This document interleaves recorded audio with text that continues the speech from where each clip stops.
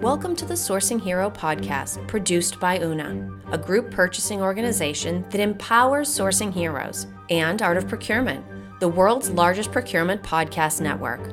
I'm your host, Kelly Barner. The goal of the Sourcing Hero podcast is to capture the epic stories of people who are rising up and beating the odds to create exceptional value within procurement, directly from those heroes themselves.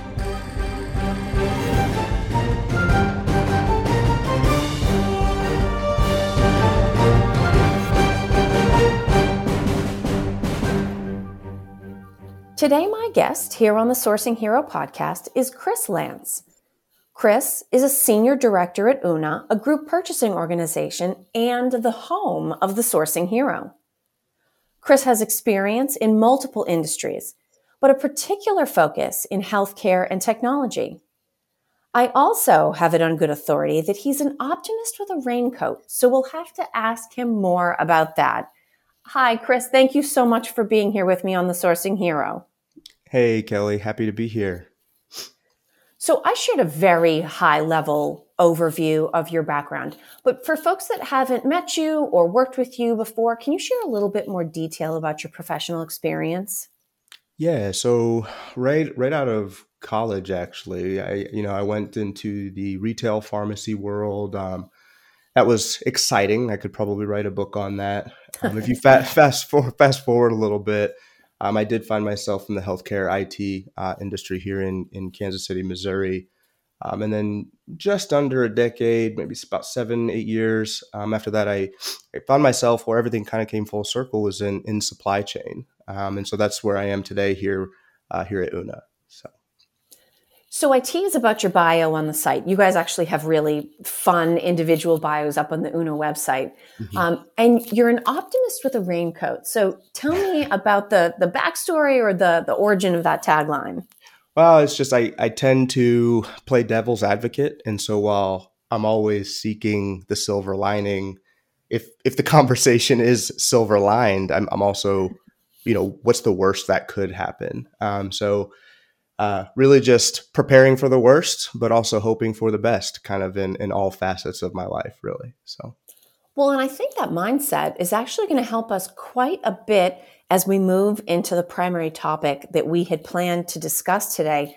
And this is something that, it's been exciting, and I'll do air quotes, which is terrible for podcasting, but it's been a very exciting time to be in supply chain for the last couple of years. It's been a lot of disruption, but also a ton of opportunity to help people understand why we're important and what we do.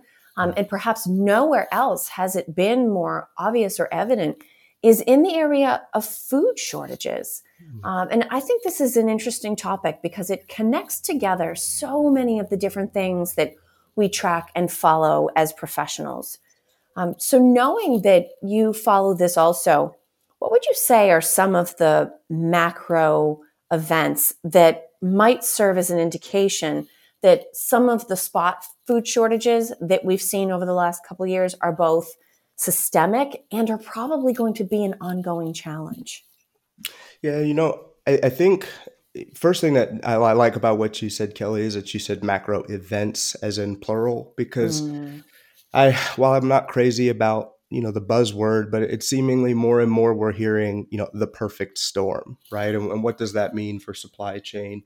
And really, I think that's kind of what, at least me, or we are kind of expecting or hearing kind of towards, I would say, end of summer, start of this fall. Not that end of August, that doesn't mean the sky is on fire, but, I think it's the perfect storm, right? So I was reading an article not too long ago, I would say a week or two, that actually explicitly gave a timeline on 10 weeks of wheat supply left globally. Wow. And that was kind of jarring to me. And then I, again, played devil's advocate and started thinking, well, but they'll plant more wheat, and they'll have more crops. And then I started doing some research, and it was, well, hang on a second. There's some geopolitical issues going on overseas that are actually going to impact about a third of wheat exports on a global scale. And so then I was like, kind of scratched my head and started, well, okay, that could be an issue. And started looking at, well, India now, as they're stopping some of their exports on specific items. And so getting outside of wheat, I just started looking at food in general, and it was, I think there's to date, I think this started in 2021, but over 30 million chickens because I guess there's a bird flu, that's kind of been going around. And so when you look at things like that are specifically tied to food on top of maybe just the cost of diesel or sunflower oil being tougher to come by because of geopolitical issues, it really does make for kind of the perfect storm. And, with supply chain already kind of being on its heels, I would say, from the last 2 years, it's not necessarily a good indicator on what that means, as far as food availability. Yeah. Now, we've spoken very macro, right? But for people that are listening in that want to start to think to themselves, okay, where am I likely to see the impact of this?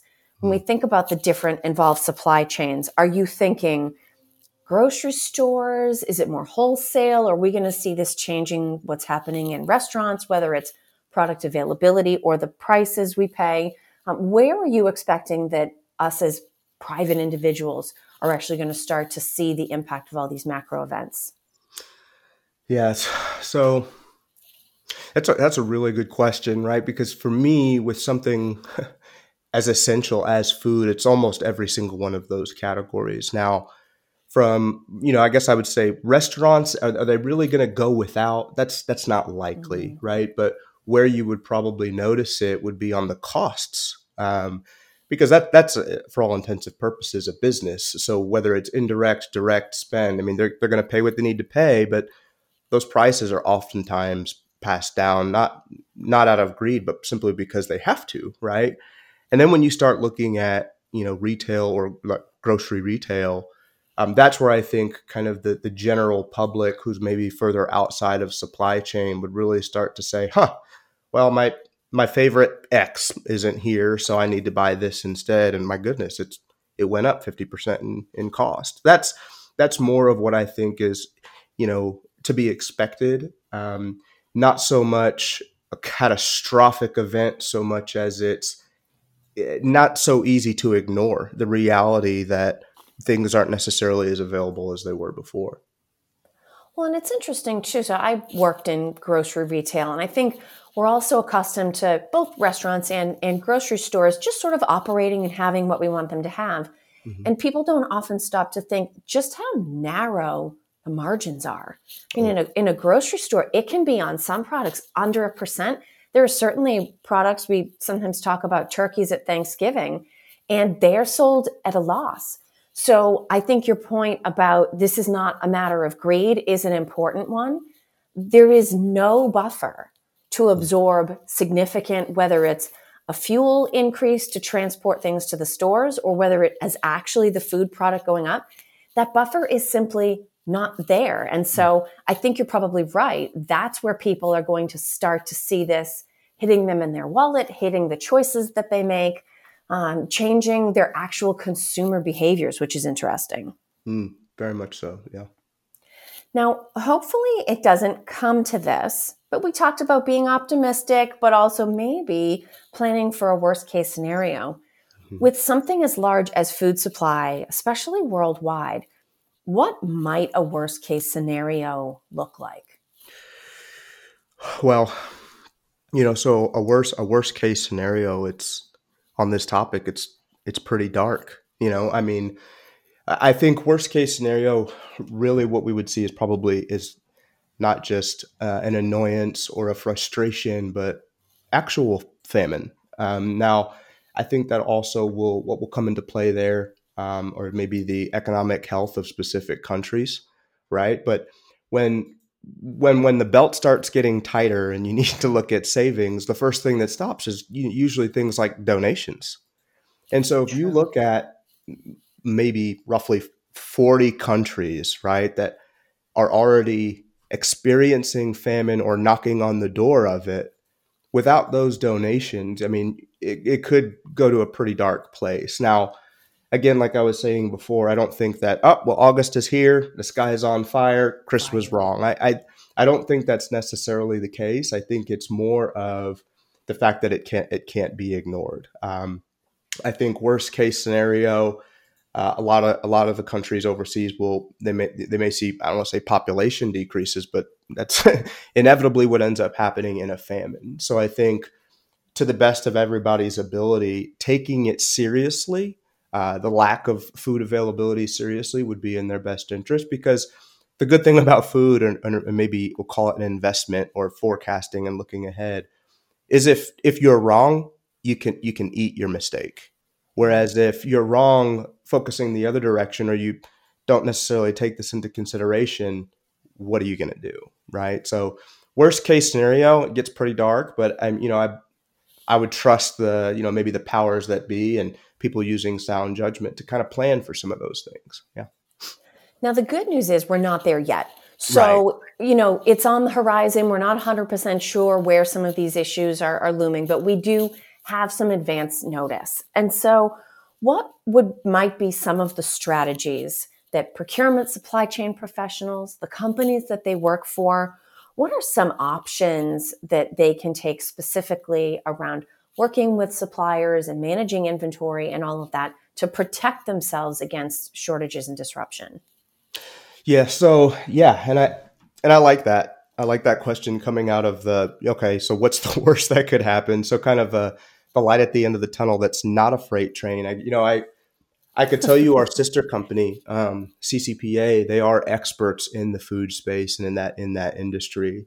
Some of the things that I know they've been telling is, which is a lot of what we've just kind of learned general practice, through the last 2 years, right? Um, but maybe splitting volume, or being diversifying across suppliers or distributors. I know everybody typically has like at least a couple favorites they would prefer to work with, but when it comes down to running the business, making sure that you have multiple areas or relationships that you can tap into to ensure that you get the product that you need. Another suggestion I've heard that they've made, on the food front, would be sourcing locally. Local suppliers, other small and medium businesses, that do still have their doors open, and forming partnerships there.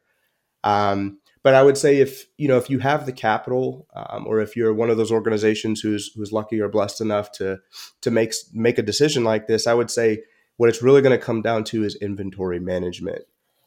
If you're able to order ahead, if you're able to store, and I don't mean long-term survival foods, right? We would be talking about Yeah. food service management groups, so fresh foods. But can you store chicken? Can it be frozen? Different things like that.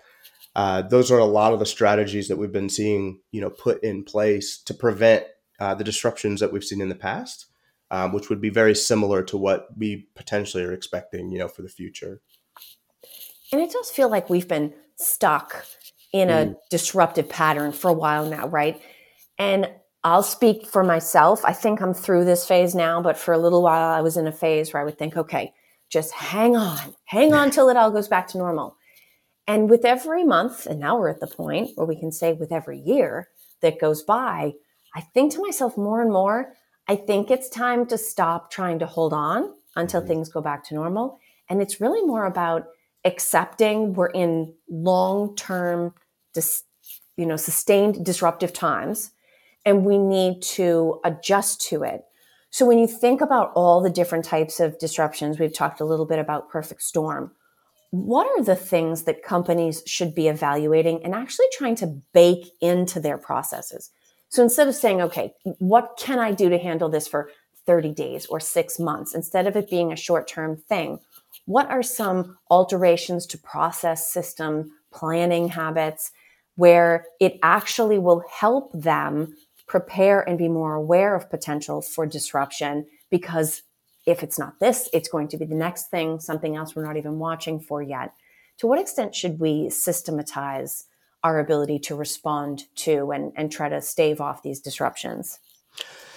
Yeah, so I think, the way you said it at the beginning of your question was actually perfect, and it's kind of like we need to start being comfortable being uncomfortable, and almost, instead of whiteboarding out what a strategy would be and everybody high fiving that, this is how it's going to be, this is how it's going to play out.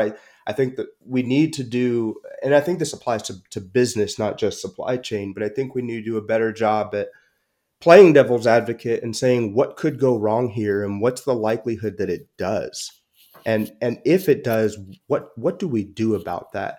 And I think also not being naive to the fact on, you start talking about company A and supplier relationships and how important some of those partnerships actually are.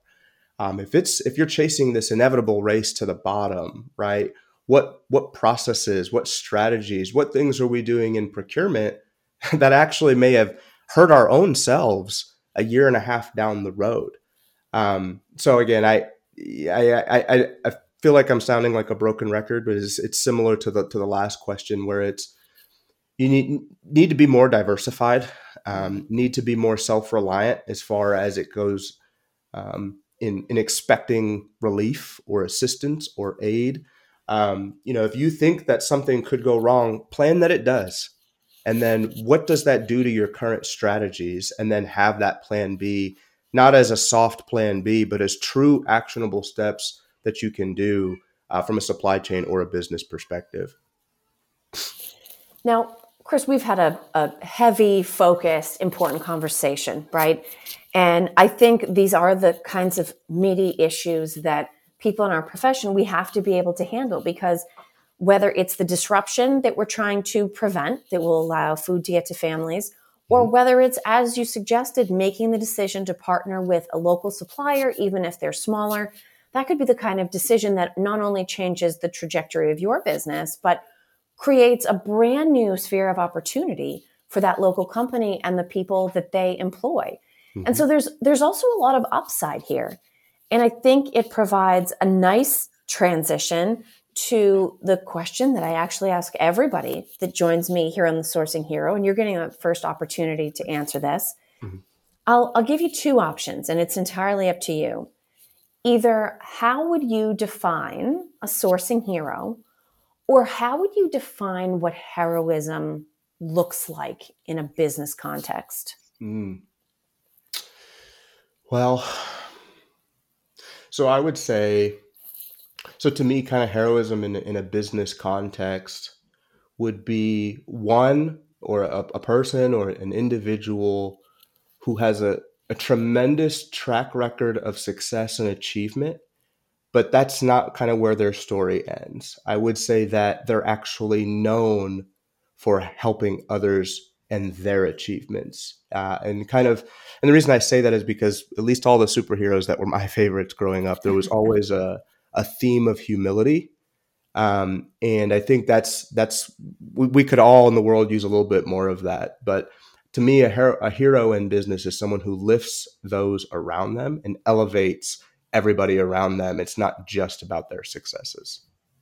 And isn't it awesome that as procurement and supply chain professionals, even the suppliers that we partner with, it's amazing that if you really boil it down to the core of what we do, every single day we come to work and we find some way to lift other people and create opportunities and operate efficiently. We're very lucky to be in the line of work that we're in. I would agree. I would say before 2019, I don't know that I would have really ever stopped to pause and think about the inner workings of supply chain. Whereas these days, you could almost draw any headline, either a straight or a dotted line. So it's every day is an adventure. Sometimes it's more painful than others, but it's definitely an adventure.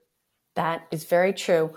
Well, Kris, for anybody that has listened in that would like to reach out and get to know you better, maybe join you for an adventure even, what is the best way for them to connect with you? Yeah, but I'm on LinkedIn, so it would just be Kris Lance on LinkedIn, or you could email me directly. My work email is just Kris, so KRIS @una.com. Those would be the best places, but you can also check out our website, una.com. I think there's a profile with my clever quote of being an optimist with a raincoat, and you can get in touch with me that way too. That is awesome. Well, Kris, thank you so much for joining me on The Sourcing Hero. It's a pleasure to be here. Thank you, Kelly. Thank you for listening to this episode of the Sourcing Hero podcast. Join us again next time for more true stories of sourcing and business heroism performed by your colleagues and peers. Look for The Sourcing Hero wherever you get your podcasts, and don't forget to subscribe. Finally, don't forget, sourcing heroism is taking place all around us every day. Keep your eyes open and you're bound to see it. Until next time, I'm your host, Kelly Barner. Stay well, and always remember that you can be a hero too.